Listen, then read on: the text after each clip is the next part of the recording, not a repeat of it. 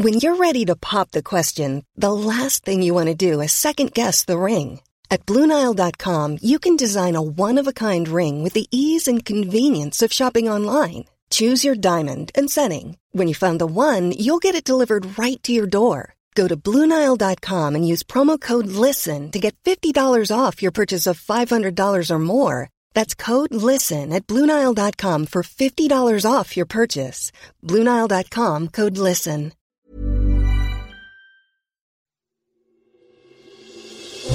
Question of the week from the Naked Scientists.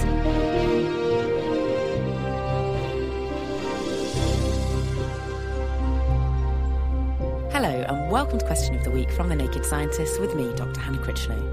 This week we find out why our bodies can't get their priorities right. This is Christian Leixmering and I'm from Bielefeld, Germany. At times I'm really hungry. I'm wondering though, why my stupid body doesn't realize that there are plenty of nutrients around my waist, so I would neither have to feel bad nor to run for a cheese sandwich. So why is it that Christian feels so abhorrently hungry when he's already storing enough energy to digest without involving his digestive tract? My name is Stephen O'Reilly and I work in the Institute of Metabolic Science on the Addenbrooke's campus. The signals to eat and the signals to be hungry seem to be generated from within the brain. Two of the key signals that allow the brain to access information about the state of nutrition are the hormones leptin and ghrelin. Leptin comes from fat tissue, and probably its most important function is that when we become too thin and the leptin level drops in the blood below a certain threshold, then we become ravenously hungry. However, when we have accumulated too much fat, our brain tends to become effectively deaf to the signals coming from adipose tissue.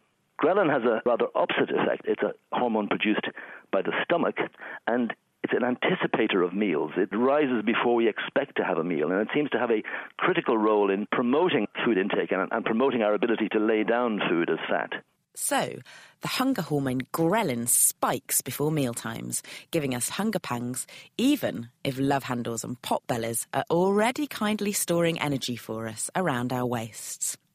Adding additional weight and an evolutionary twist is Don of Metabolism Dr. Giles Yeo from Cambridge University.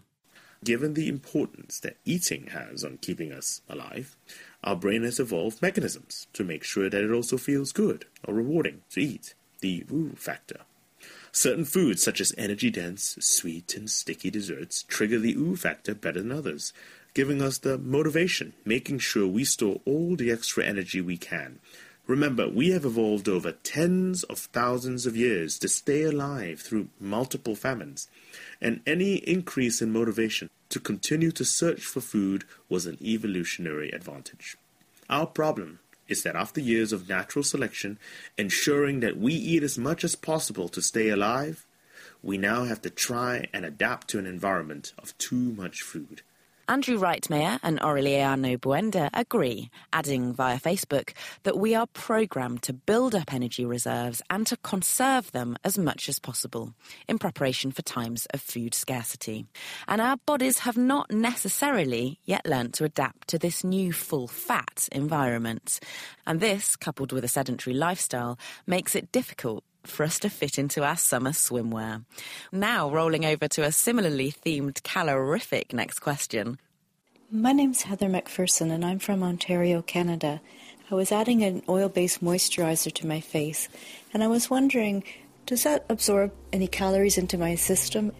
Send your thoughts to Chris at thenakedscientist.com, tweet at Naked Scientists, write on our Facebook page, or join in the debate on our forum, which is at nakedscientist.com/forum. The Naked Scientist's Question of the Week, brought to you in association with the Houter Wisman Foundation, supporting science and education from Alpha to Omega.